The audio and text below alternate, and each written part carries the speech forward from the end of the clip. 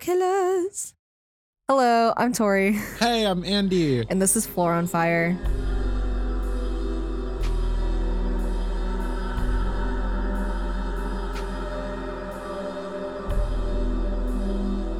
So essentially what our podcast is just like all things spooky because we All like spooky things shit. spooky, ooky, ooky. So we want to talk about, true crime because why the fuck not? And as well as like conspiracy theories, Ghosts. ghost stories, like paranormal stories and stuff like that. I want to do like a segment where we go on Reddit and like read other people's like spooky experiences, either with like cryptids or like conspiracy theories or paranormal or anything that's just like a weird coincidence kind of thing. Yeah, a lot of things end up weird coincidences, and I love that side of Reddit.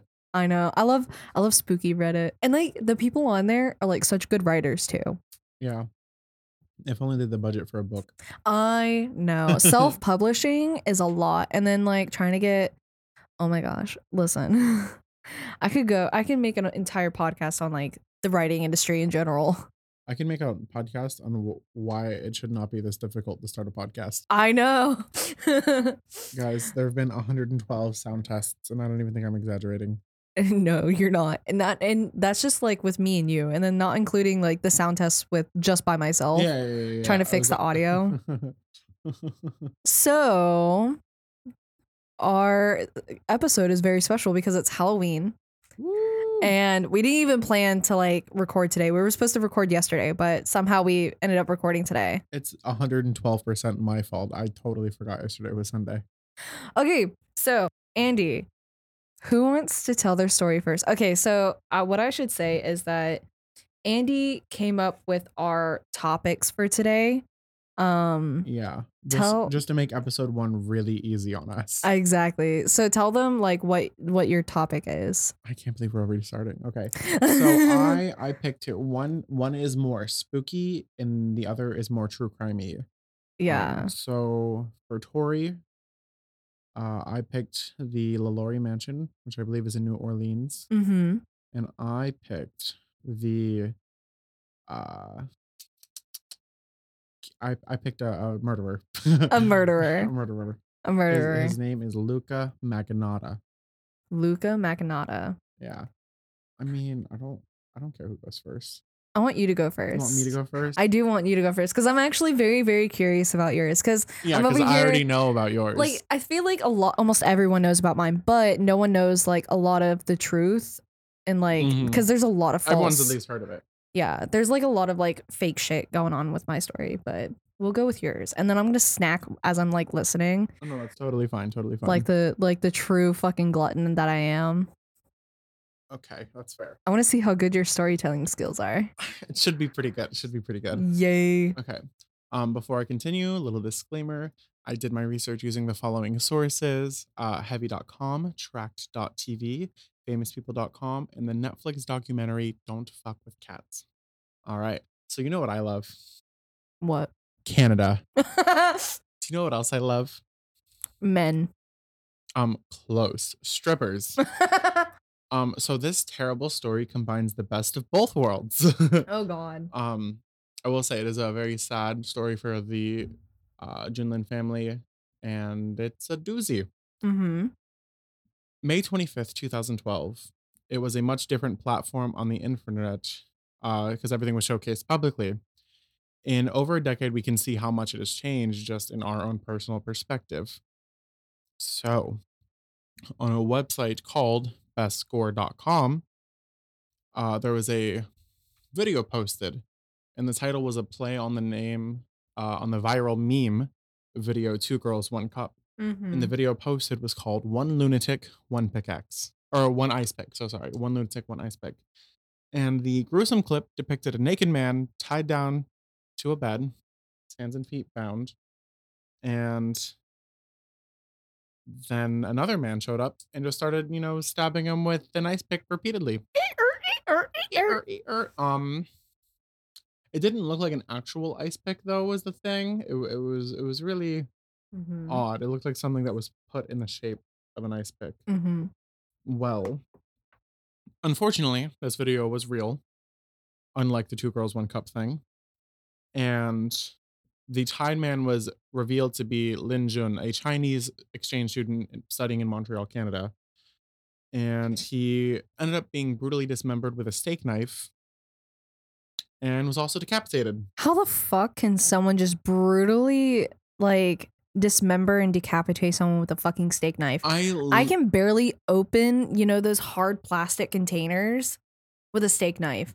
How the fuck can you decapitate someone with a Let me steak tell knife? you, I am 6'7" and I can barely cut steak with a steak knife, let alone a human body. That's fucking baffling, That's dude. disgusting, It honestly. is disgusting. This is why I don't eat at other people's houses most times. Yeah. So decapitated, dismembered. Parts of his body were mailed to police stations. Some was mailed to a school. I've heard about that part. Yes, Yeah. but his left foot specifically was mailed to the Conservative Party of Canada, which was at the time like where the prime minister was of Canada. Stephen Harper was the prime minister at the time. Uh, his torso, however, was found in a suitcase by a janitor. Yeah, so he saw a suitcase and he also smelled a foul aroma and was like, "What the fuck is going on?" And that's where just neck to waist was found. Wow. Yucky, yucky, yucky. The autopsy performed on Lynn was inconclusive as to the exact time of death, just because, like, how would you even know? But oh, this is so sad. In the video, there's a part where his neck is getting sliced, and because of the Yeah. blackened blood around the neck, they believe he was alive for that. Oh, wow. Yeah, not great, not great. So Eric Kirk Newman was born July 24th, 1982. What's his zodiac? Cancer. Wrong. I would I never am cover wrong. a cancer serial killer. Real. Oh I would God. never cover what I am. I can't remember. I can't remember. Come on. Hold on. Let me cheat. No, don't cheat. I I'm have gonna it. I have it. cheat. I can Then just then say tell it. He me. was a Leo. Oh, a Leo. Yeah, so he was the eldest of his 3 siblings, but his parents had issues with mental health. His mother, Anna Yorkin, was actually a clinically diagnosed germaphobe, Uh, and his father, Daniel Newman, was a schizophrenic, oh which did God. not help anything. And it also didn't help when his parents got divorced in his teens. So his parents got divorced when he was in the early teens. Well, around 2001, Mm-hmm. I did not put how old he was at the time 82, 92, 02. So he was about 19. In 2001, he relocated to Toronto. Mm-hmm. Remember how I said I love strippers? Guess what he became? Ooh, He stripper. became a stripper. This Daniel Kirk or Eric Kirk Newman became a stripper because, like, what else do you do in Toronto? By 2 years later, by 2003, Mm-hmm. he was in 2 pornographic films. Ooh, Scandalous, am I right? scandalous. Really, even more scandalous. That same year, he sexually assaulted a disabled woman, a mentally disabled woman. At that, she at the time was 21, but had the mental capacity of an 8 to a 10-year-old. Oh wow. Yeah, so kind of yucky. Kinda Oh yeah, yucky. and he also recorded the whole thing and had her get credit cards and also racked up 10 grand in debt in her name. So And he's really yeah, living up to the Leo stereotype of always wanting attention. I'm um, saying this with like not joking about the victim, but more like him. Like, cause like that he really likes being recorded. yeah, He yeah. loves the attention. Yes, and you're gonna find Very more of that. narcissistic. Very loves public displaying of everything. Yeah. So you're probably wondering, like what happened at court, What Yeah. happened at court? Well, it was dismissed because his lawyer claimed significant psychiatric issues because both of his parents had mental disabilities, and the judge just let him go. Just See, fucking have a good day. this happens every fucking time. Every fucking true crime case. Bad move, dude. Every Bad fucking move. time. Every goddamn time. He was recognized by a company, their Fab magazine, Uh-huh. and he was posted under the alias Jimmy, where he spoke about wanting to be a homicide officer. Fucking ironic. I know. Yeah, so Fab magazine, and he was like, he was an all right looking guy. By August 12th, 2006, he legally changed his name to Luka Rocco Magnotta. All right. I knew someone with the last name Magnotta. I'm so sorry. But anything was better than Eric Kirk Newman. So, Yeah. like, at least he went with something else.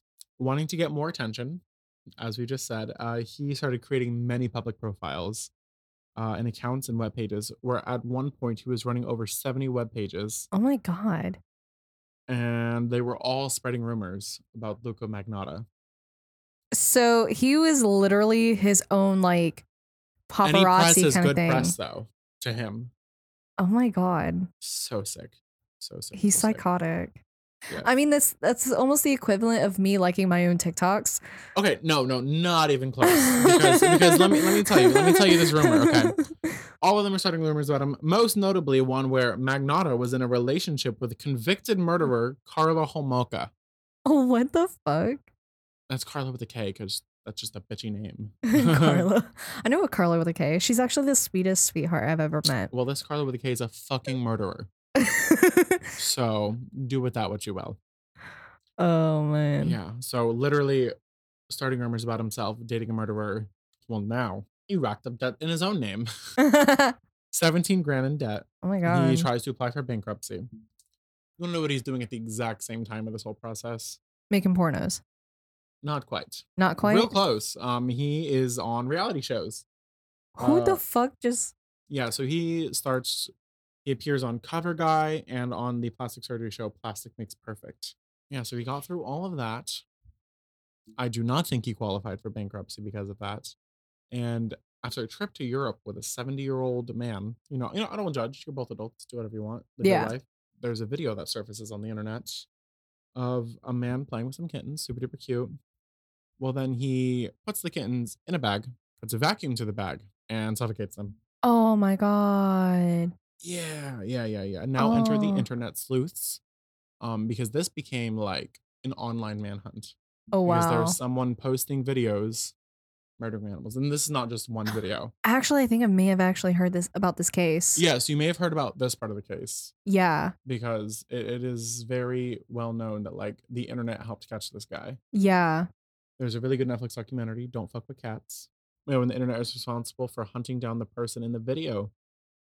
The group even made a Facebook page, and they even like putting all of the pieces together began to suspect Magnotta, and he became scared, right? Mhm.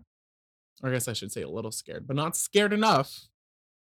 Not scared enough to post 2 more videos of him murdering cats. What the fuck? Fucking disgusting, right? Why harm animals? That's my biggest I thing. don't know what the psychological thing is, but you'll find in many serial killers, they go for animals first. It's not just straight to people. Yeah, real quick though, a quick side note. I saw a TikTok of someone who works in like brain neurology, psychology, like that kind of thing. So they study like the anatomy of the brain, the physiological aspect of the brain, as well as the psychology of the brain. Mhm, mhm. And they studied 70 different brains from 70 different dead people. And a certain number of them were actual like convicted murderers and serial killers. And then there was normal people. And they could find like physical evidence of people with abnormal like frontal portions of their brain to where those people at some point had an injury there at some point Yes. because they already had predisposition of not having impulse control or anything like that, like the typical things, but not everyone like Yeah, becomes a yeah. serial killer because they have no impulse Yeah, yeah, yeah. control. Don't wanna stigmatize anything, Exactly, but like but but then they got injured on that prefrontal cortex. They got damaged there. And then that also contributes to it essentially takes almost all of their impulse control away. yeah. In the sense of like they start going, "Oh, well, you know what? Fuck it. I'll become a serial killer." Well, I mean, because if you have no control, it's just like, "Oh, well, Yeah. what's gonna happen?" But there still is no, cuz like they know what they're doing. That's the thing. So they have some semblance of impulse control because then they can wait. A lot of times they're stalking their prey and Yes, and like and that's when it becomes like, "Okay, this has all been premeditated. This is you're a yeah, fucking it's all monster." premeditated. You were just a fucking sociopath. Anyways, continue. I was gonna say, like, in regards to that also, the physical trauma Mhm. messes with the brain, but emotional trauma can actually physically alter your DNA, Mhm. which is the most mind-boggling shit to me. Yeah. Um I think another reason for the rise of more and more people having neurodivergency, such as like ADHD and stuff like that, is actually from childhood trauma, because childhood trauma can cause your brain to chemically change to where it can kind of develop these mental disorder kind of things. Um, but yeah, it's fucking crazy how people treat you just change your mental state completely. Yeah, so 2 more videos of cats getting murdered in 2011, and then after all that, there was a little tiny break. Not a big break, little tiny one, because that in 2012 is when the video was posted of the one lunatic, one ice pick, and Jinlun, I messed up his name, I'm dyslexic. Same. Lin Jun Linjun. was found, and immediately after that video was posted, homeboy fled. He went to Paris. He's a Yeah, pussy. he's a little pussy in Paris. Doesn't want to face the Um, consequences. I don't know why, but both sources, like, online, like, stated that he used his own passport, which was, like, kinda weird, but I guess that's important for the tracking portion. Yeah, because it's a Um, paper trail. yeah, and so but the second they found out he was out of the country, because he was prime suspect number 1 because of the internet, which was fantastic. Yeah. Now that That he's and out he of the fucking country, fled. yeah, so an international manhunt began, Mm-hmm. and guess where he was found? Paris. No, different country. Different country? Yeah. Germany. Yes! Hey! For some reason, okay, a lot of people either go to Italy, France, Germany, and then there's like one or two more that they typically go to, but a lot of people flee to Germany for some reason. Because And Germans, the thing is, Germans are like, "Oh, you're being manhunted for? Yeah, Bye." literally, like, the second he got in, he entered Berlin, they were like, "Oh, hell to the no." Yeah, they're like, "Listen, we already have one crazy psychopath in our history. We Yeah, don't need we another. don't need another. We Amen. we Hallelujah. no more. We've learned from our mistakes. Goodbye." Yeah, so he was arrested in Berlin. So he left May 25th. He was arrested June 4th. His trial would last for 12 weeks, 10 of which were just him telling his little story. So convoluted, so annoying. Literally no additional information was given. So like a Ted Bundy situation. Well, no, like Ted Bundy like tried to sweet talk his way out of it. He was just Yeah. But blatantly like telling lies. he literally gave no substance to the case. Yeah, yeah, It was yeah. literally like a one man show. You know, in Chicago where they're putting on the performance with Billy Flynn and Roxy. Have you ever watched Chicago? Nope. It's a musical. It's the Oh, best musical in oh, the entire world. it's a good musical. Okay, I It's have seen amazing. Chicago. But like Billy Flynn and Roxy, they're doing like their whole shebang and like they're putting on a performance. That's essentially what Ted Bundy was doing. Yeah, that's exactly what he was doing for 10 weeks. 10 weeks. Me as someone like in the jury or something like that, I would have been like, After deuces. week 3, I would have been like, I literally have anything else better to do. After like the first 2 hours, I'd be like, can we just call him guilty and call it a day?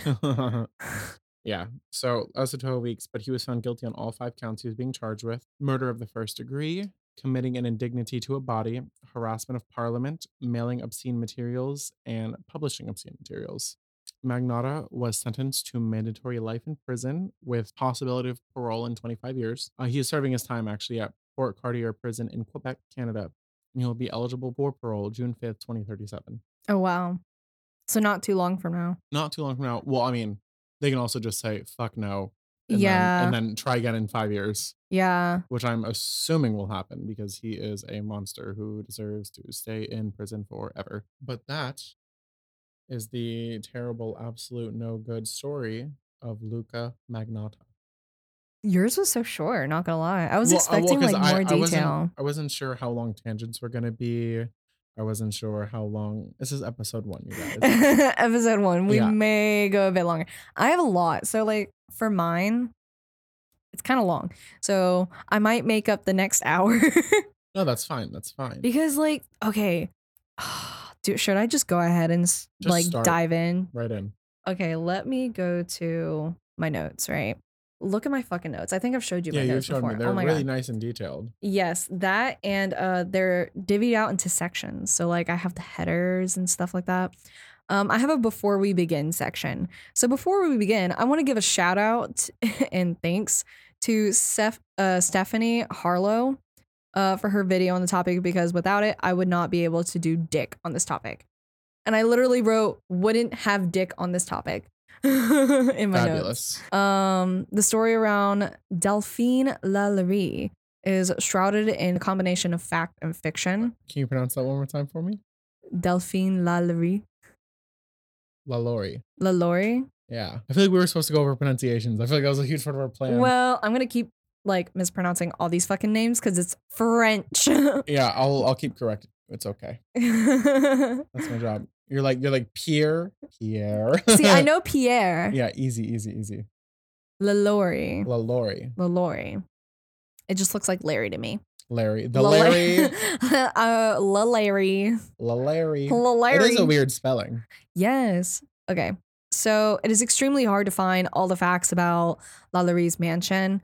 Especially it's so fucking hard to find all the facts because okay, let me tell you, when I say I did research, I did fucking research. But and like most of the places that had the most accurate amount of information were behind a paywall, and I am poor. So Yeah. I did notice that. So a lot of the really good sources have a paywall, and I was looking for free. So thank God, and this is why I'm giving a huge shout out to Stephanie Harlow. Because thank fucking God for her video because she went so in depth.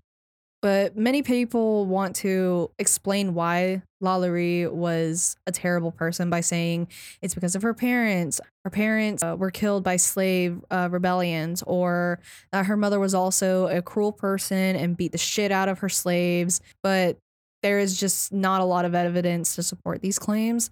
There really isn't much evidence at all to say why she did it in the first place, and we may never know actually. But I have a few theories based on all my research. Here's my theory. She's a fucking monster. That.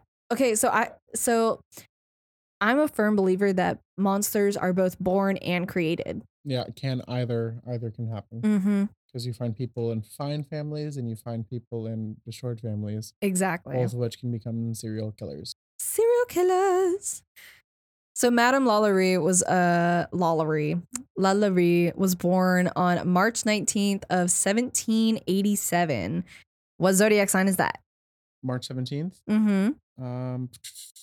That is, oh goodness, I don't know. It's the same one as my sister too, and I don't know what my sister is. It's a water sign. It's a Pisces. Yes, Pisces. Miss Madame LaLaurie was born as Marie Delphine McCarty in New Orleans, Louisiana. Her family originated from Ireland, shockingly, and she was a member of a large, wealthy, and socially powerful McCarty clan. Now there was like a whole bunch of details on like their last names that was like it went from McCarty to D. McCarty and so on and so forth, but like we're just gonna reference it as McCarty because that's what is like the thing on her birth certificate or whatever it is.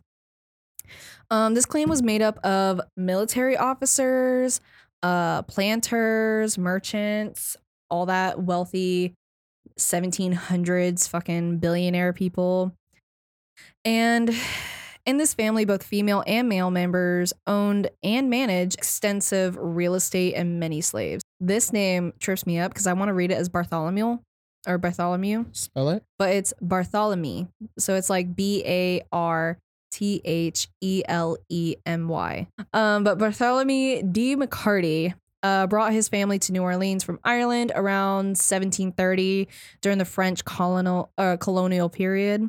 No, that's a stupid word. I don't blame you for that. Colonial. Colonel. You ever read the word colonel, like a military colonel? Yeah. I hate it. Dyslexia. Dyslexia is a biatch. Her great-grandfather fled to escape the political and religious tyranny imposed by the English monarchs. Her grandfather, Bartholomew Daniel McCarty, immigrated to Louisiana in the colony's infancy. Okay, so Louisiana has like a shit ton of fucking history. And I mean like a shit ton of fucking history. That is true. But yeah, I'm not going to go into the history about it just to conserve like time. But in saying that, when Delphine's grandfather settled in Louisiana, it was nothing but like wooden shacks surrounded by like a shit ton of swamp. Mm-hmm. So essentially what Florida was at one point. Yeah, but it was the bayou. Mm-hmm. but it was surrounded by swamps with a population of about 4,800, with 3,659 of these being slaves. Yes. So just okay, let me do quick maths because I did the math originally, but I didn't write it down. But it's fucking insane. The fucking ratio of slave to slave owner was insane. Well, considering at least 75% of that was slaves. Yes. Okay. So, calculator. So there's a total of 4,800 subtract 3,659. That's 1,141 slave owners. So now if you So divide 4,000 by the 3,000 number, that'll give you the exact percentage. that's that's over 76% of the population of Being Louisiana slave. was being slaves. Holy shit. That's 3/4 of the population. Well, I do remember LaLaurie, she had a shit ton. Oh, yeah, she had a lot. Okay, I'm about to get into that too. So, not only were there a shit ton of fucking slaves in Louisiana at the time, specifically, I think it was like New Orleans. Delphine's grandfather had 11 children. He was putting in work, right? One of them was Delphine's father, Louis Bartholomew de McCarty. I'm just going to call him Louis. Louis. Oh my God. Peter. In 1769, when Louisiana went from being under French control to being under Spanish control, a lot of its residents pushed back against this, except for Delphine's family, which only caused them to get more rich and powerful. So essentially, the main reason why they even like sided with the Spanish was just to be more rich and powerful. Amen. So I'm sure personally they did not give two shits who fucking owned Louisiana. They're like, as long as we're making money and we can have our slaves, we don't give a fuck. Louis married Mary Jean Larabelle. I have no idea how to. Sounds right. Larabelle, also known as the widow Le Comte. Well, Comte. Comte. It's either Comte or Comte. I do not speak French. Neither do I. No French for Andrew. She was called this as her marriage to Louis B. McCarty was her second. So she was a widow before she got married for the second time. They had two children, a son and a daughter. The daughter was Delphine, obviously. So from my research, it kept saying that Delphine was one of 5 children. And as we get more into talking about the family and like kind of the customs in Louisiana during this period, I think my theory on Delphine's other 3 siblings being mixed is kind of there because like there's no other mention of her other siblings other than what was the brother's name? Oh, I don't even remember.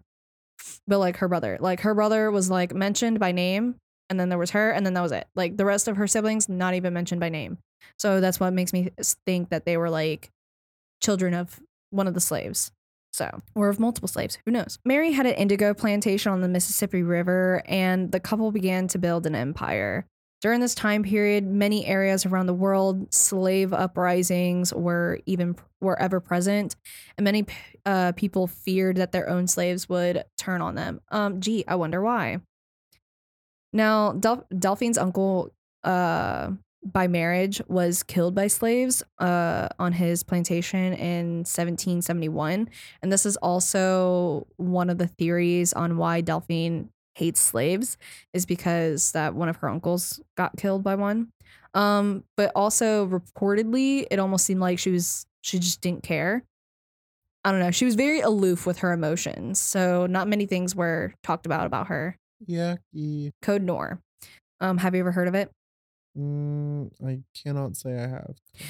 So essentially, the quick rundown of the Code Noir is essentially a guidebook on how you should be treating your slaves, what rights slaves have. Actually, like for its time, it was actually pretty progressive. Still shit. Yeah, like, I'm sure. Like they still had like very little to know. Slaves and because I know like they had to feed them. And yeah, like there was like a specific standard you have to have your slaves in, because it was almost like show dogs.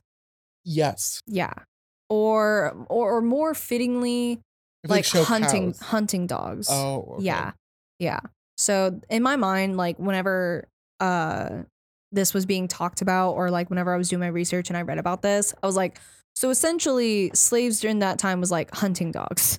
Which Literally is treated like hunting dogs. disgusting. Exactly. So I'm gonna read a little bit of information about Code Noir. It was originally passed by King Louis the, what is that? The 14th? What is Yeah. it? XIV? Yeah, XIV. Nice. Yeah, 14th. In 1685, said many things like Jewish people can't live in French colonies, all slaves must be baptized in the Roman Catholic religion. If a free man fathers a child with a slave woman and he was unmarried, he was expected to marry the woman, thus freeing her and her offspring from slavery. Whoa. I know. I never knew that. I mean, I'm sure no one followed that. I know actually a lot of people did. It was Oh. very common. Wow. Yeah. It was crazy. Wow. But why do you think they would just like abandon the slave or the child? So one thing that was common with slave owners was that they would kind of like rent out their slaves. Yes. So other people could use their slaves for like a long period of time, negotiated by both slave owners. And that person will, use the slave for whatever reason. And a lot of the time, slaves were either like, I don't ever want to think that slaves were actually in consensual relationships, because it was a very big power and power imbalance. Yeah. But quote unquote consensual, because essentially they're manipulated into that. Or they were just essentially raped. Yeah. And guess what? If the slave woman ends up becoming pregnant, you just send her back to her slave owner, and Not a problem not a anymore. problem. Because especially if that slave owner is notorious for renting out her slaves constantly. You know what I mean? You'll never know. Exactly. You don't know who the father is. So therefore you just have a child out of wedlock as a slave. And what the slave owner does to the slave and the child is kind of behind closed doors. So that's very yucky, very terrible, absolutely horrendous. So if he was married and had a child with the slave, he would be fined, and also would the slave master. And if the man is in question was the slave master and married, he would still be fined, but the slave and any resulting children of the union would be removed from his ownership, but not freed. It also dictated that slaves were not allowed to carry weapons except with their master's permission. I didn't know that. I just thought that was an interesting little tidbit of fact. Yeah, because I'm sure that could be like go out in the woods and kill a cow or whatever. Yeah, so like the Civil War and stuff like that, a lot of slaves were put into the war. A lot of slaves. So some participated for the North and some volunteered for the South. Yeah. The master would be expected to feed and clothe their slaves properly, even if they were elderly or sick. And if a master ever falsely accused the slave, who was then put to death, he would be fined. Masters who killed their slaves could be punished. Keyword could be.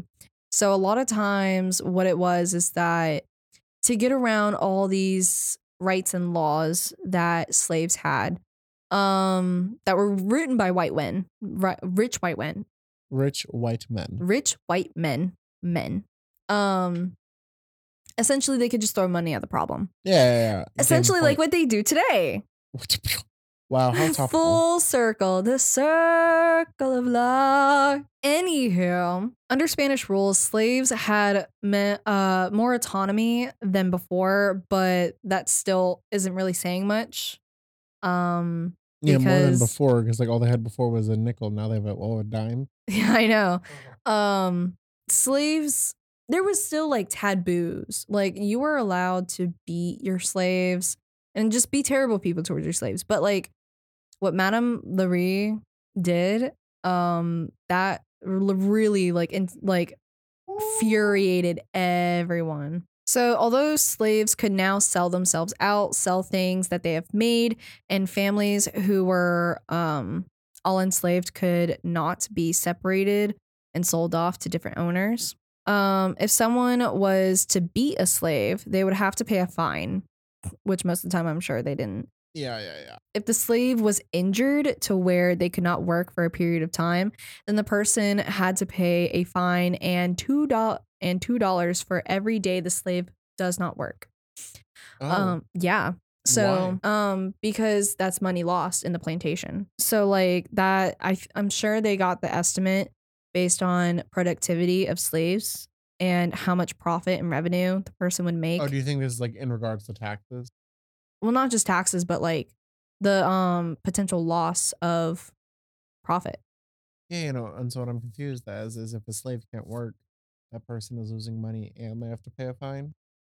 No, okay, so this is kind of like in regards to if someone had beaten your slave. So like let's say I have a slave and you got angry at it because like I told it to go shopping for me and it accidentally like breathed Oh, in your direction and you beat it to where like my slave can't work anymore, so I then have to pay that yeah, fine. so you have to pay the Oh, fine as well as $2 for every day that the slave can't work. Like I said, all of these laws were literally written for rich white people. yeah. It was literally just for rich white people. Avoidable with money. Exactly. And if the slave is killed or cannot work anymore, so like they cannot work anymore at all, like they just can't heal, then the person has to pay the value of the slave as well as jail time for no less than 1 year. Wow. Yeah, for no less than 1 year. But that's still kind of shitty because you killed someone. Yeah. So it's like most of the time they just threw money at the issue. Yeah, I'm sure. Like very few Like if people. I killed your slave and we had zero morals like these people did, I just be like, and you'd hey, be give me like, one of your like youngins and shit like that. That's or essentially what they and did. like $10, and then we'll call it even. Yeah, like I'll trade you a mule for one of your child slaves. That's essentially what they did. Oh, At this time, there was a shortage of marriageable women, and also it was not uncommon to see relationships between white men and enslaved women. It was common practice for men in these relationships to recognize the children that came from their unions. Or from these unions by claiming paternity and putting them in their wills. So I never knew that. like putting like the children. Yeah, so like not only like Whoa. so like not only if like the man was unmarried or yeah, so like if they got married, right? Like that woman would be a free person. And the child would be recognized as like legitimate instead of, like a bastard or something like Yeah, that. yeah, yeah. Delphine had many men in family who partook in this practice, and this could potentially be motive for her crimes. So there was this that could be potentially motive for her crimes. There was the uncle that was killed by an uprising of slaves that could be motive for her crimes. There's a few things that could potentially be motives, but I think it's just like a combination of things that could potentially, because also her marriages was not all sunshine and rainbows. And we're about to get into the first husband of Delphine. I'm telling you, this is long as fuck. There's a lot of information on this shit. It's okay. I'm happy to hear. Cause not only is like it's her case, but it's also like the history of like Louisiana. Yeah, and everything that goes on there. Yeah, and like the context and shit.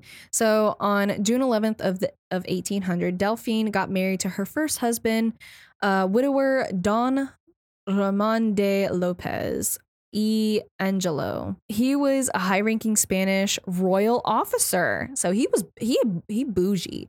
She snatched herself a bougie man. But at the same time, she was only 13 and he was already in his 30s, in his mid 30s. So there's that. Could also be motive. Well, like I said, there's not much information on like her reaction to things, but it seemed like that she was so privileged enough to where she understood her role kind of thing. Maybe, but also I'd like to think about you're 13. You're a literal fucking child, not even like in the Well, she 17th was sense. very like quote unquote, and I hate when people use this term, but like quote unquote mature for her age because she was very like calculating. Yeah, well, She's I mean, always she kind of been that becomes a way. vindictive psycho later, I know. so She was always aloof and calculating and stuff like that, but she was a partier. I mean, me Um too. Within this marriage, there was only one child born. This was her first child, so their marriage lasted for 4 years before Dawn died under suspicious circumstances. Dawn arrived in New Orleans in late So she was 1799. only 17 when he died? Yes. Whoa. Yeah, so she was a I widower did by not I 17. did not know that. Yeah, she was a widower by 17 years old. Fucking crazy. But literally, his death like made her a fortune. Oh, So, I'm sure.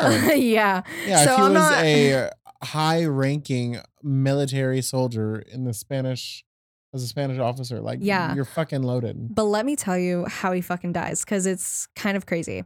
So it's not like super crazy, Did but they it's have kind of crazy. autopsies back then? Well, it's like based on travel records and stuff like that, because he died traveling.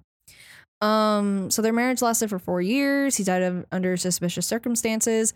Don arrived in New Orleans in late of 1799 on a long ship voyage where his wife and many other people died. So he literally became a widow before landing in New Orleans. And he was not like in New Orleans for a long time before he got married to Delphine. When he arrived to New Orleans, he was wined and dined by many families who were high up and influential in society, including the McCartys.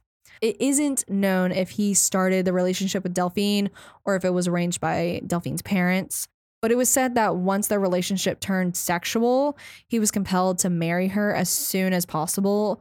Otherwise, there would be scandal. It is very common at this time that girls as young as 12 were married off. And the main reason for that is like as soon as that they would start their menstrual cycle. Have you ever heard the term like here in the South where it's like if she's old enough to bleed, she's old enough for me? That very pedophilic saying. Ew. Yeah, that's a saying here in the South. Ew. Yeah.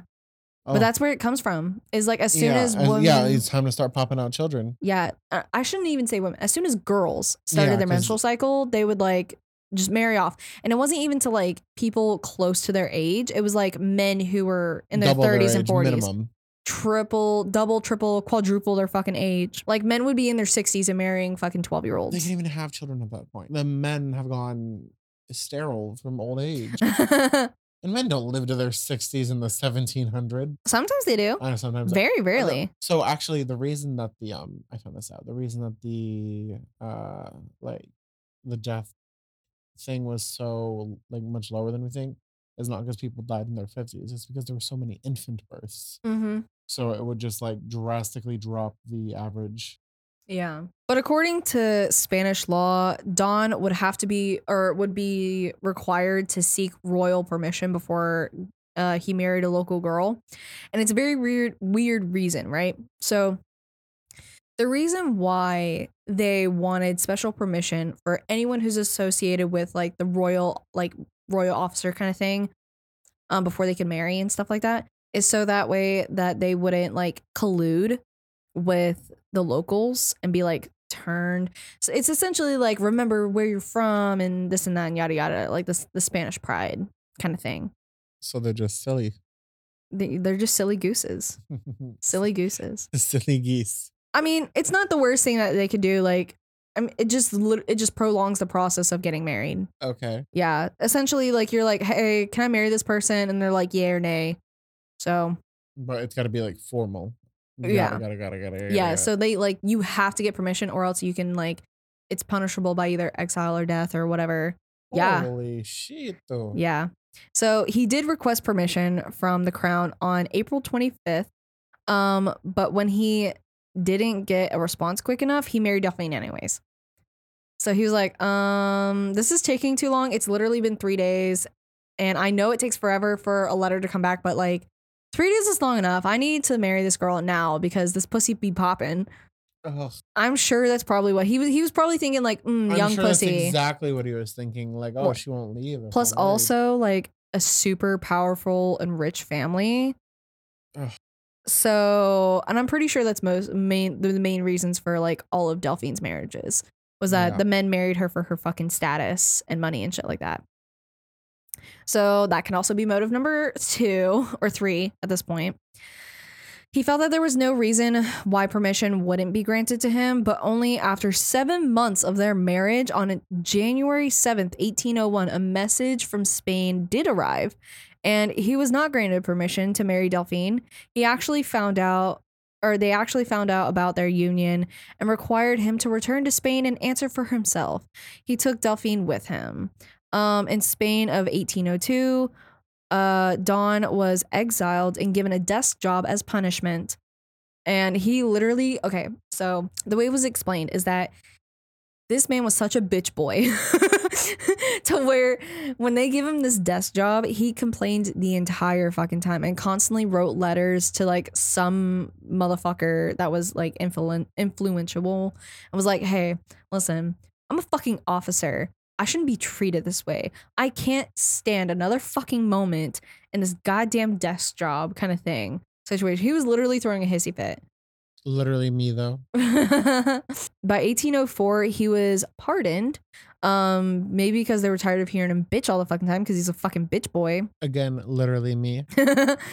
He began to sail back to Spain. Oh, by the way, like they like exiled him to some other country, which I forgot to take note of, but to me it doesn't really fucking matter. He was exiled. He was there, and Delphine was still in Spain. So Delphine like stayed in Spain this whole fucking time. Like she was just there with her child, all alone in Spain. And like no, like so there's not a lot known like what Delphine was doing at this time. There's a lot like not known about Delphine period in general. So there's that. So Delphine was still in Spain while he was in exile. He finally got pardoned, and so he went back to Spain, but his ship hit a sandbar and capsized by Havana, Cuba, and he died on his way back to Delphine. Wow. Yeah. So that is literally how he fucking died. Just he bitched so fucking much. And because he was pardoned, they were like, yeah, come back, fuck it. And then died in the middle of the fucking ocean, Titanic style. Wow. So Delphine requested that his body was preserved in salt so that he could be given a proper burial. A few days after his death, Delphine gave birth to her daughter. So like the baby wasn't even born yet.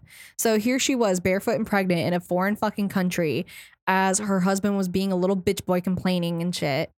And on his way back to Spain, just fucking dies. You know what I mean? Leaving her alone to raise this fucking child. She had her daughter.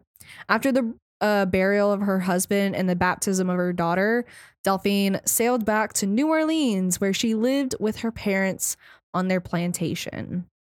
So there's no records about how the marriage between them actually was. So like if they fought, if they communicated, like if they were happy, if they were unhappy, if it was just like, we're together, like neutral kind of thing. Whether they loved each other, hated each other, whatever it was, there was like just no information. Nice. Now we move on to the second husband of Delphine. Ooh. She was putting in work. So while she'd been gone, Louisiana had changed hands again and was now a colony of the United States of America. In June of 1808, Delphine was 20 years old at the time and married Jean-Paul. She married Jean-Paul, who was 43 and a widower. So she's marrying all these widowers, right? And she's only 20. Jean-Paul was a prominent banker, merchant, lawyer, and legislator. Jack of all trades. Exactly. He was also a slave trader and friends of pirates. Wow. So he all of his bases covered. Exactly. So he was literally the extreme definition of a dirty politician. Yes. He was one of the very first dirty politicians at the time. I'm just kidding. He's like complains about things getting stolen, but is also friends with pirates. Like exactly. So he was a Frenchman, if you couldn't tell by his fucking name, who had settled in New Orleans after the Louisiana Purchase. When he married Delphine, he acquired a considerable dowry of $13,000. That is $613,000 in today's money. That's a lot of fucking money for a fucking dowry. Yeah, that is. But like honestly, I'd be down. If someone bought me that, I would not complain. So now Delphine and Jean-Paul, were really fucking rich. That's literally in my notes. Now Delphine and John were really fucking rich. They inherited money from Delphine's mother, her mother's indigo plantation on the Mississippi River, 52 slaves, livestock, and farming equipment that went along with the plantation. But her father, as a wedding present, because why the fuck not, also gave the couple another plantation and a house full of furnishings, as well as 26 more slaves and a lot on Chartres Street. It's somewhere in Louisiana. Altogether, the couple were worth $2 million in today's money. The dream. $2 million fucking dollars. Like, I know today, like, the 1% is like worth way more, but at that time, Well, to not be even worth that. $2 Like million $2 million at this. you're set for life. Well, that's what I'm saying. Like, literally, these people were so fucking rich that they could do anything that they fucking wanted. So, not only did Delphine get married, and mind you, she's only 20 years old at this point. She's 20 fucking years old and worth $2 million fucking dollars with a shit ton of slaves, 2 plantations, and a fucking lot of land. Like, that's a lot of fucking shit for no fucking reason. That is literally silver spoon in the mouth. At the end of the marriage, Jean Paul purchased a townhouse at 4 I almost said 904 at 409 Royal Street in New Orleans for the family, which became known later as the Villa Blanc. He purchased this house because it was close to the Bank of Louisiana where he worked. The couple mainly lived in the townhouse. The couple had 4 children together, 3 daughters, 1 son, between the years of 1809 and 1815. So Jean Paul was like really fucking smart and powerful that the US government viewed him as a national threat. Listen, like to have a husband that fucking powerful. So I think with her first husband, she was like, okay, whatever, this is short lived, you know, somewhat traumatic in the sense of like she got knocked up and then like he just dies. Like literally for most of their marriage, they were not together for her first husband because they were together for like 4 fucking years. But yet only like 7 months into their marriage were they actually together. And then like he was exiled. So for like for 3.5 years, she was like by herself, pregnant, whatever. Or not 3.5 years. I don't remember. It couldn't have been more than 9 months they were separated from the Spain. Yeah. Because she got pregnant with his baby. Maybe I can't remember. There's so many fucking facts about this case that like, anyways, but they were like together for a very short period of time. And it's just fucking crazy how she's traumatized by that, being married off young as fuck. Now, literally like 13, 14 years old and pregnant. You know what I mean? And it's just fucking crazy. And now your current husband, who you also probably don't even want to be married to, super fucking powerful, super fucking rich, is now a threat to the country you live in. Yes. And like, and the only reason why they consider him a threat is because he's just so smart and so powerful. And he's just a dirty politician, smart businessman. 8 years after their marriage, Jean died in 1815 at the age of 50. Delphine was 28 and a widow again for the second time. So now she's a very rich widow. Yes. But not for long. Dun, da, da, da. Not for long. When Jean died, he was so in debt that she had to go to court and legally separate her estates from his. So their property and assets and stuff like that from his since she was a single mother. His debt was about $2.5 million.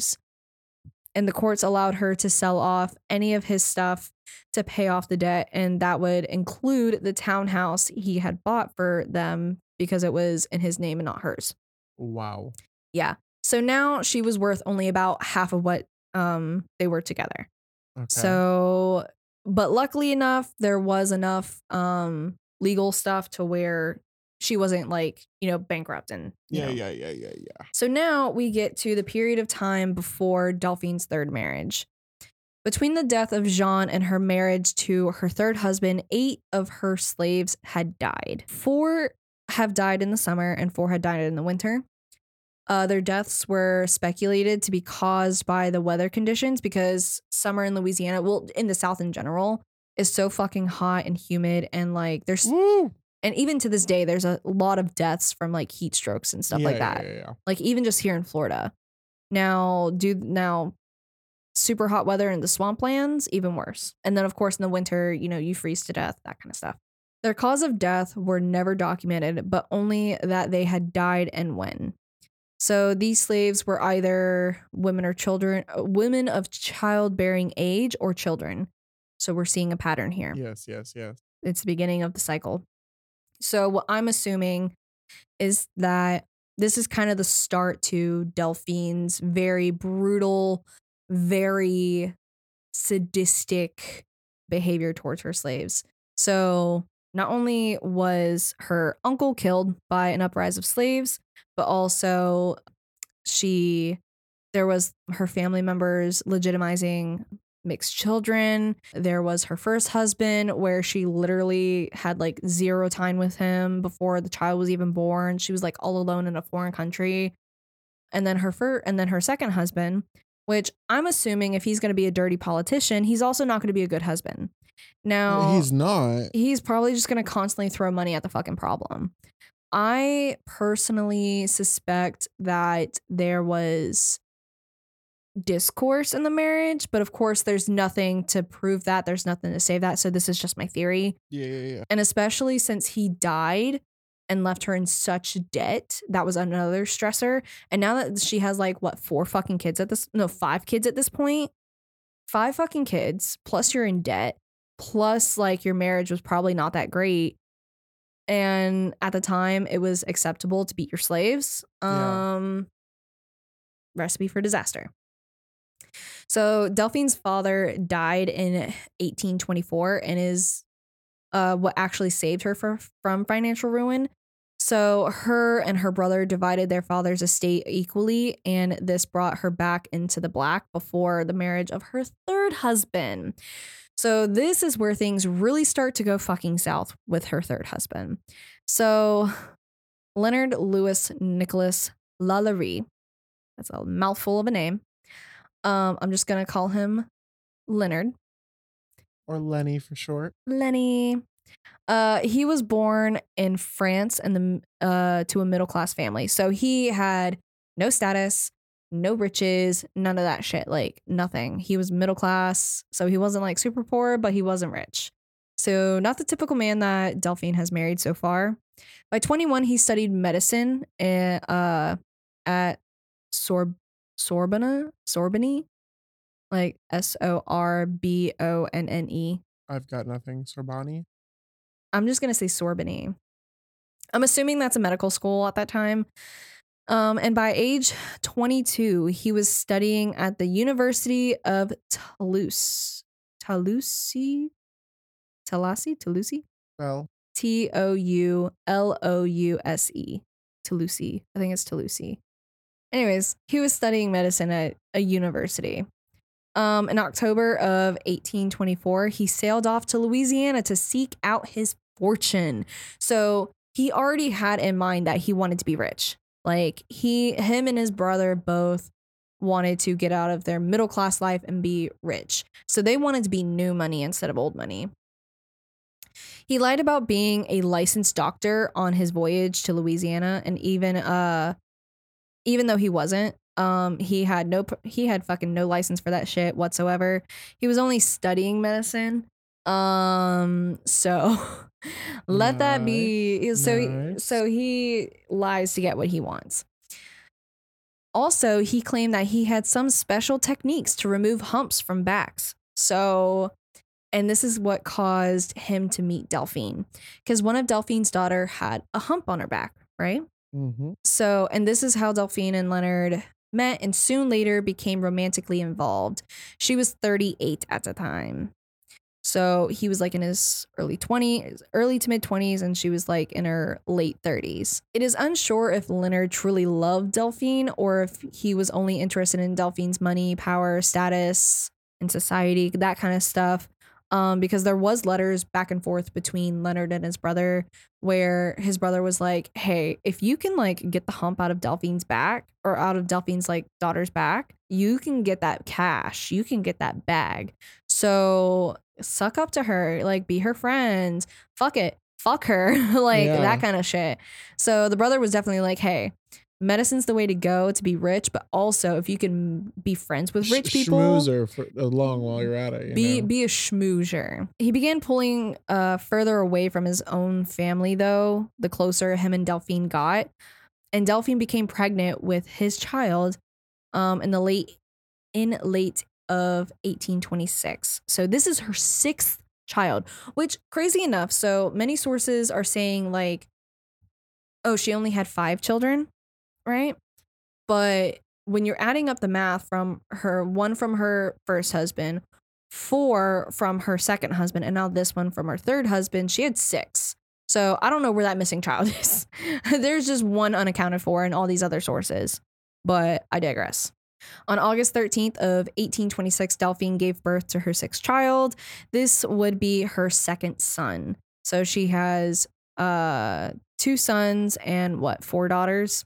That's a lot of bitches. Oof. Delphine and Leonard got married 5 months after the birth of their son.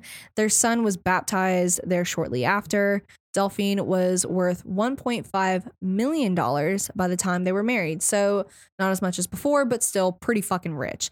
And the main reason why they kind of had their son first before they got married is so that way, or at least baptize the son after they had gotten married and stuff, is because if they had the child and then immediately had him baptized, then it would have been a scandal and be like, oh my gosh, like, because you can go through baptism records and marriage records and be like, oh shit, ain't adding up, the math ain't mathin'. Yeah. You had this child out of wedlock, shame on you, that kind of thing. And they loved the social life. She was a true socialite. She loved throwing parties, she loved, doing dinners, all that kind of stuff. So Leonard was described as being meek and mousy.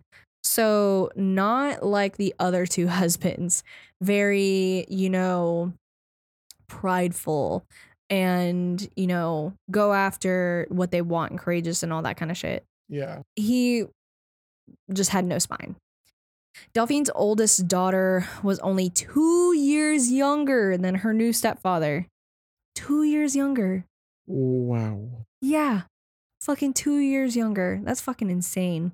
It was considered a scandal for an older woman to marry a younger man. Yeah, that's what I was thinking about. When you had said he was in his mid-20s and she was in her late 30s, I was like, she what? Yes, so it was like a big scandal, especially since, so like getting married out of your social standing is like not super scandalous. Like it's still a scandal. It's like I wouldn't recommend it, but like nothing terrible is gonna happen. Yeah, like they're like, oh my gosh, did you hear? Like he's a baker and she's a socialite. Like, oh my God. But like that would be the end of it. Gossip goes away. But like because that she was older and he was younger, scandal all around. They lived together at the McCarty plantation with all of her children. The marriage shortly showed signs of strain. However, according to gossip, the couple had a rough marriage. There was a lot of fighting and bickering, especially since he was younger than her. And finally, in 1831, Delphine built the house that today is known as the haunted LaLaurie mansion. That's a lot of information before, like, building up to the fucking actual goddamn murders and shit like that. But I promise it's relevant. It's relevant in its own way. So, the LaLaurie mansion. So this is just like mostly information about the mansion in itself. So, built in 1831 at 1140 Royal Street on the corner of Governor Nichols Street, formerly known as Hospital Street. The house was originally 2 stories with a hipped roof and dormers. There was an enclosed courtyard behind the residence where the slaves of the house would go and do their daily chores. There was also a multi-story service wing and that extended from the back of the house that would have contained the kitchen and the slave quarters. So the house was filled with a shit ton of like lavish furnishings and expensive art and a lot of like bougie shit. The couple loved throwing lavish parties, and it was pretty clear that it was with Delphine's money since Leonard hadn't successfully set himself up as a doctor yet. So he kind of a bum. Yo, the dream. Deadbeat. On the outside, the couple made it seem as though they had a happy marriage when in fact they did not. On November 16th of 1832, Delphine petitioned the First Judicial District Court for a separation from bed and board of her husband, in which Delphine claimed that LaLaurie had treated her in such a manner as to render their living together unsupportable. The claims were supported by her son and 2 of her daughters. The separation does not seem to have been permanent, as Dr. LaLaurie was present at the Royal Street House on April 10th of 1834, the day of the fire. Delphine recounted on a specific date of October 26th, where Leonard had in the presence of many others, beat and wounded her very badly. So he was abusive. He was physically abusive. I'm sure he was also mentally and emotionally abusive. So at this point, it's like Delphine seemingly cannot get a break in her life.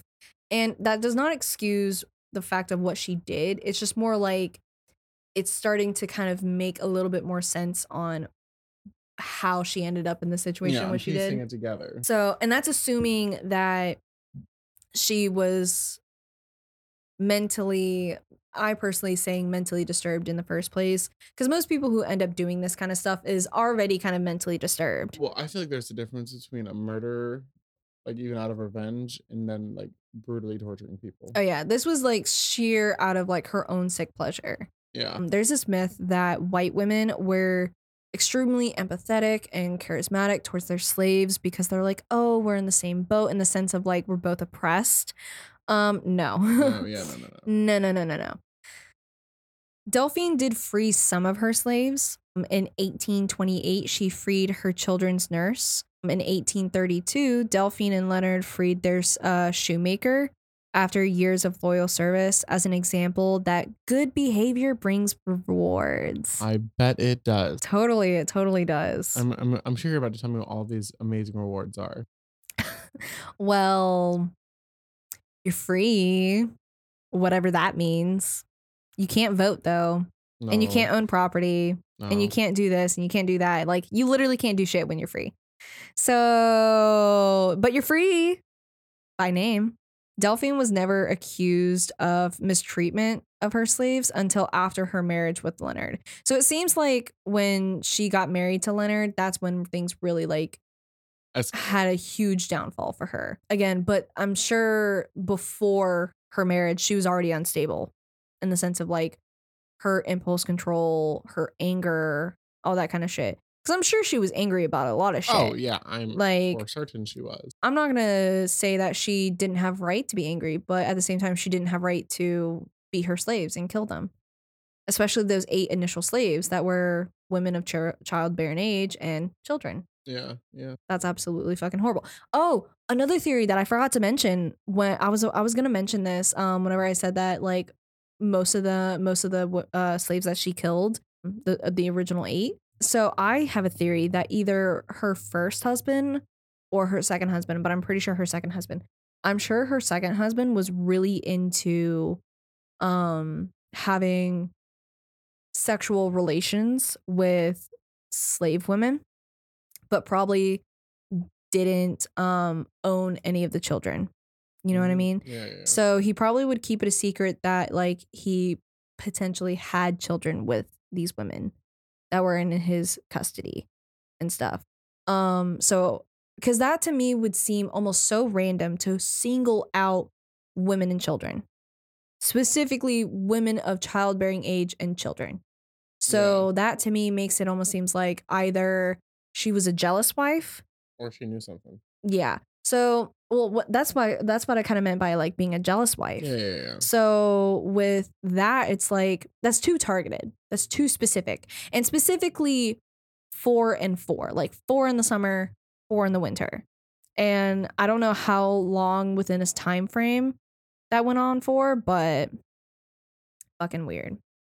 Now, this part, there's not a lot of hyper specifics about what was actually found in the slave quarters when they did find the slaves and discover what she was doing. But essentially, let's just say that people were projectile vomiting when they saw. Yeah, yeah. There was a reason there was a fucking riot for her head. Yeah, it was pretty disgusting from my research a couple years ago when I was looking Oh, at yeah. it. It was Yeah. And it's not like they had like taken pictures of it either. yeah, yeah. And so even just like if the description is enough to make me nauseous, I can't imagine what they felt like when they saw it. Yeah. So in 1828, it was recorded that after being accused of mistreating her slaves, the authorities entered her house and found them all bloody and being given only the basic necessities needed to live, but they were in very bad condition. She was not charged with anything, unfortunately. After a jury concluded there was no proof, quote unquote, no proof, and no witnesses had come forward claiming No to have premature. seen her beat her slaves with her own hands. So I think it's mostly the fact that like people probably feared her power and Yeah, because her she had a shit ton of prestige. money. Well, not only that, but she like legit she has like a very well-respected family as well as like a lot of political power, social power. Well, even if you think about it, like, she was a woman. There's no woman strong enough to be a man of any kind, you know? Yeah, I'm sure that was also at play. Since the jury, you could not be a woman on jury, you could only be a man. exactly. And that it's so crazy. So crazy. It was said that she would loan out her slaves who would work for a wage, which is not uncommon. But then she would demand that they return home in the evening and bring their wages home to her. So she would literally take all of the money, no profit for them. If they did not make enough or they came home too late, she would confine them to a cellar and put them in chains, only visiting to practice her cruelty on them. So essentially, she was doing all sorts of unspeakable things. So in 1832, she was indicted again for her mistreatment of her slaves, but the charges was thrown away after she threw money at the problem. Yeah, the I'm sensing a common theme here. very common Now, theme. I'm no English major, but I am. Yeah. Oh, I just there's a recurring pattern. I'm no mathematician, but the math is mathing. The math is in fact mathing at this point, which it wasn't Yes. earlier, but now it is. Yeah. So, A yeah, plus B equals C. exactly. Exactly. Look at us being fucking Einsteins over here. There was a rumor that one of Delphine's slave girls named Leah was brushing Delphine's hair and accidentally pulled it. This supposedly threw Delphine in a fit of rage, and she chased Leah around the house with a whip. She had chased her to an outside balcony where Leah fell to her death. The body was subsequently buried on the mansion grounds. Now, this is just a rumor. This is just like a little Yeah. myth, a Well, little so rumor. I had heard that she didn't chase her off. Like she had the like option from the rumor I read, and she had the option to like return. She's like, "Oh, like I'm over that." And Mm-hmm. homegirl was like, "Screw this," and jumped. Yeah. Yeah, there's so many rumors around Delphine and what she did, especially thereafter, because the Louisiana was in such disarray in the sense of like there was so much outrage to where literally no one kind of did due diligence in the sense of reporting until after she had already Oh, like and you know, dang sure she wasn't keeping records of anything. oh yeah, yeah, no. She was not like the serial killers in which like they kept souvenirs and shit like that. You know, she was just like, "Yeah, let's see what happens when I do this." Exactly. It's proven with records that 20 slaves have died in Delphine's home. Most of them were women and children. So we're seeing another pattern here. 20 fucking slaves. I mean, when you compare it to how many slaves she actually had, that's not a lot, but it's still 20 20 fucking people on slaves. your property Exactly. died. Exactly. And that's proven. That's only like actual Yeah, those proven are numbers of like that we can prove with records. Now imagine how many people actually fucking died. The ones that were just not reported, no records, the things that they couldn't find. or things that she threw money at. Exactly.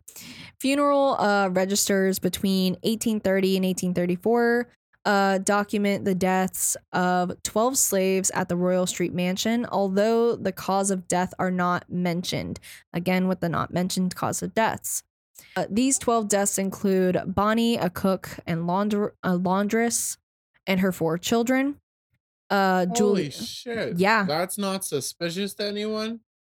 exactly. That's why I have that theory of like her second husband cheating on her with these slaves, and she's like, "What the fuck?" You know what I mean? I've already Yeah. popped out 4 of your fucking kids, and now you want fucking more with these slaves? Like, What the hey? it's terrible. So Juliet died, Florence, Jules, that's a pretty name. These are all such pretty names. April 10th of 1834, a fire broke out in the LaLaurie residence on Royal Street, starting in the kitchen. When the police and the fire marshals got there, they found the cook, a 70-year-old woman. chained to the stove by her ankle. She allegedly later said that she had set the fire as a suicide attempt because she feared being punished. She said that the slaves taken to the uppermost room never came back. So again, with the 70-year-old cook saying all this, this is like alleged. Yeah. Because there's rumors that she said this, or like there's rumors that it was just like an accidental fire kind of thing. There were so many different like variations, but from actual like police reports, fire marshal reports, it was proven that she was chained to the oven and that she started the fire. Now, what she said, not documented. This is just alleged. As reported in New Orleans B of April 11th, 1834, bystanders responded to the fire attempting to enter the quarters of those enslaved to ensure that everyone had been evacuated, because that's money lost if your slaves die. Yeah, that's true. Exactly. Upon being refused the key by the LaLauries, the bystanders broke down the doors to the quarters and found 7 slaves, more or less, horribly mutilated, suspended by the neck, with their limbs apparently stretched out and torn from one extremity to the other, who claimed to have been imprisoned there for several months. Very terrible, very terrible. There Terrible. was many other torture devices found there as well, Yeah. but this is like direct quotes from bystanders.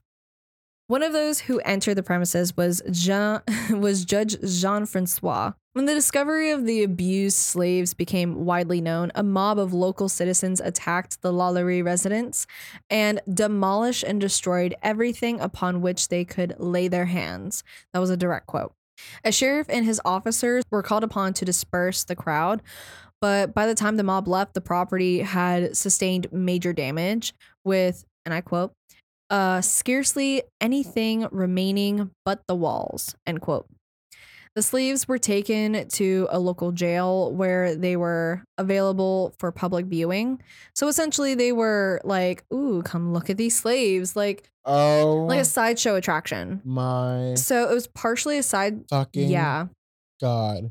So it was partially a sideshow attraction, as well as so people could view them to be like, okay, well, can they still work? Can we buy them? Yeah. Mm-hmm. Mm-hmm. Yep. So the Bee reported that by April 12th, up to 4,000 people had attended to view the slaves to, and I quote, to convince themselves of their sufferings, end quote. So it's like rubbernecking, essentially. Yeah, I'm so upset. I did Flabbergasted. not know Yeah. that I knew they were taken and that was it. A lot of information has actually been glossed over in this case. Oh my So God. whenever people tell it, it's like, okay, cuz I've seen many different like true crime podcasts and YouTube channels where they talk about the case, but they never go into like extreme detail. I'm like, "Well, why? Give me the details." Cuz like I want to know. Like, and it's not like it's partially morbid curiosity, but it's also like how fucked up is this person to have done such horrendous things to these slaves, to these human beings. You know what I mean? Yeah. Like, I want to know so I can understand the psychology. Well, I will say, like, especially when it comes to insanity, Mm-hmm. sometimes there is no reason I know. other than insanity. Like, Mm-hmm. there's never going to be an answer, and that's so Terrible. terrible. The Pittsfield Sun, which is a newspaper, citing the April 14th report from New Orleans Advertiser and writing several weeks after the evacuation of LaLaurie's quarters of slaves, claims that 2 of the slaves found in the mansion had died since their rescue. Though the next day, on April 15th, the New Orleans Bee printed a retraction saying that none of the slaves rescued had died and no bodies were found on the grounds. There is no other source to back up the report from New Orleans Advertiser. So essentially, we do not know completely the full story of thereafter the mob kind of incident. So like thereafter the fire, like information got muddied.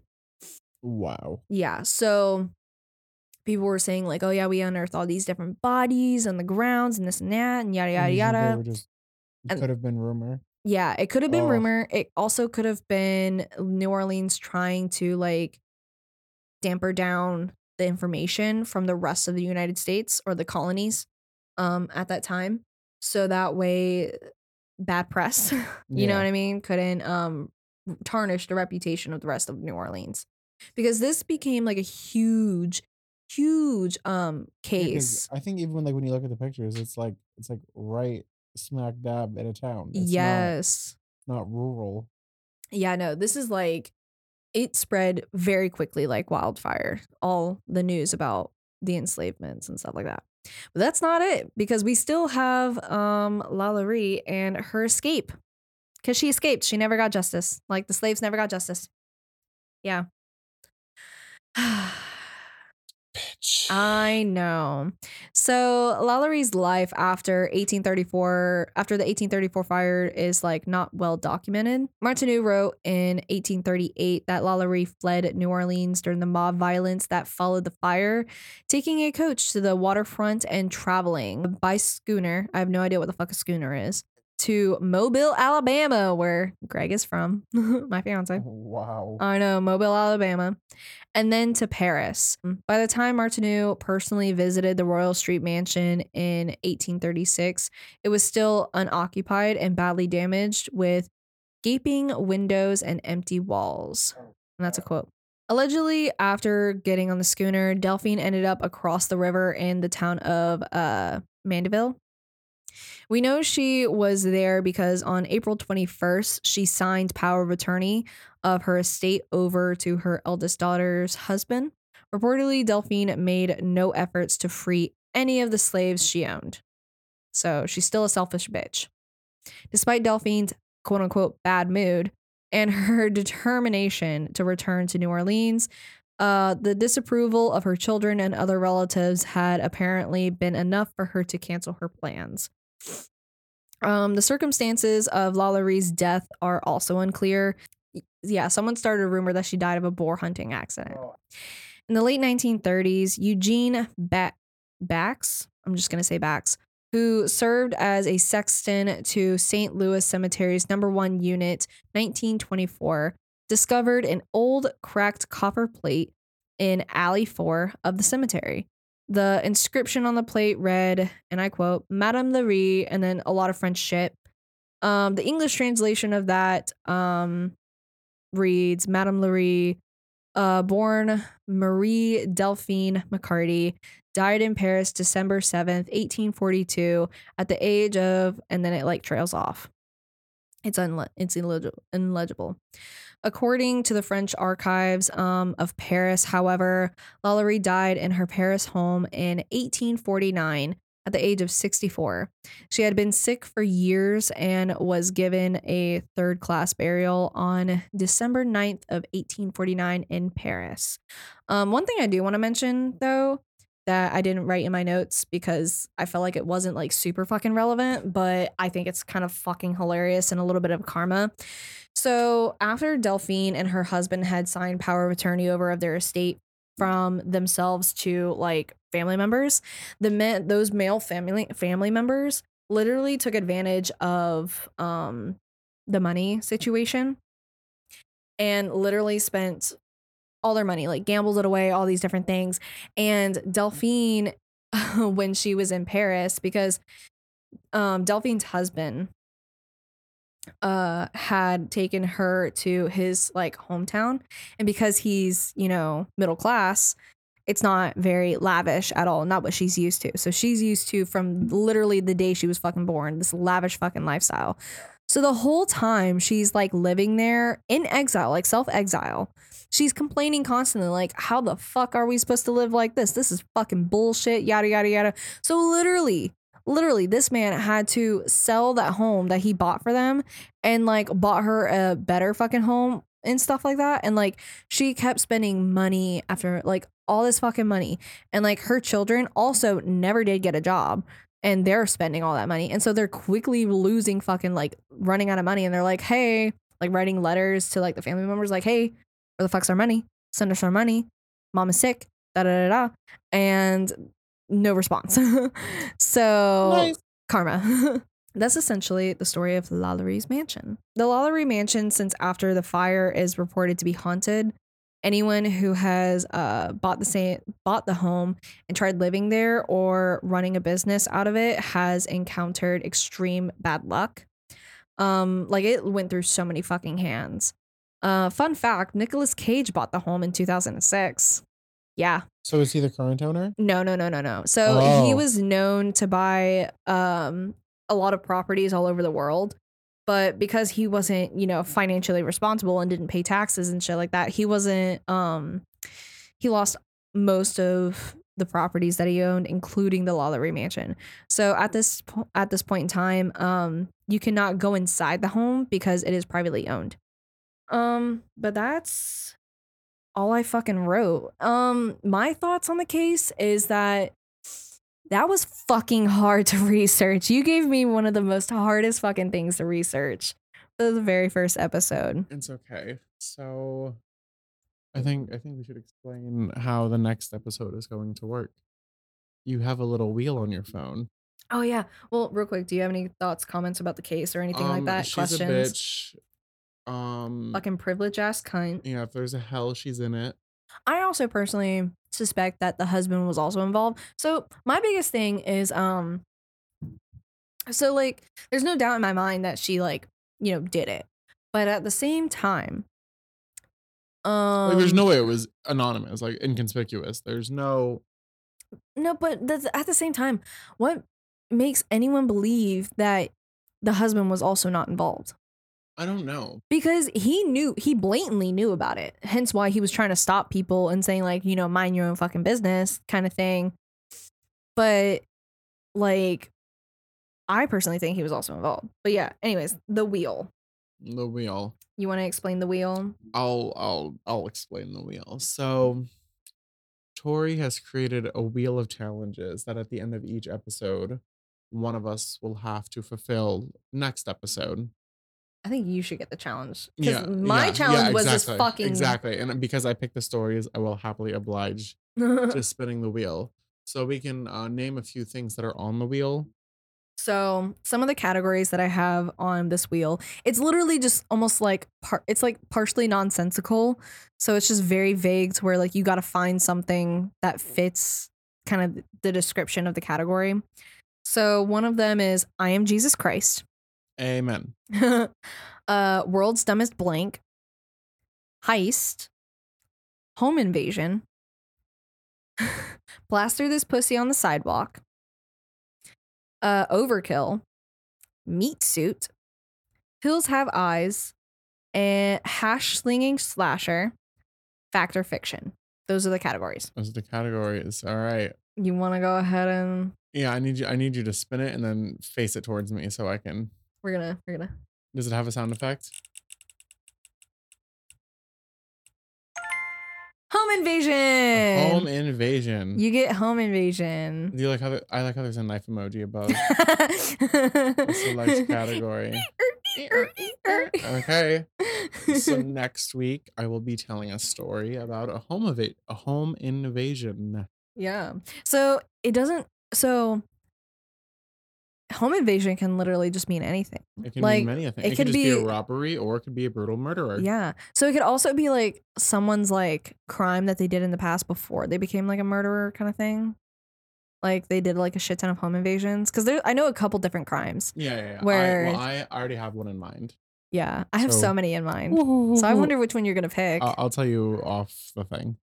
No, don't tell me. I want to be surprised. Okay. I want to be surprised. Don't tell me. Okay. Now I need to figure out what I'm going to do. You do need to figure out what you're going to do. And I think it's free game to cover whatever you want if you don't have the challenge. Ooh. Oh, okay. Don't say anything. Don't say anything. I know. It's going to be so sad too. Oh, no. It is. It's going to be so sad. We cover the same case. It's going to be wholesome but sad at the same time. Oh. Yeah. It's a very odd case. Okay. It's a very odd case. I'll give you a small spoiler. He never did any crime.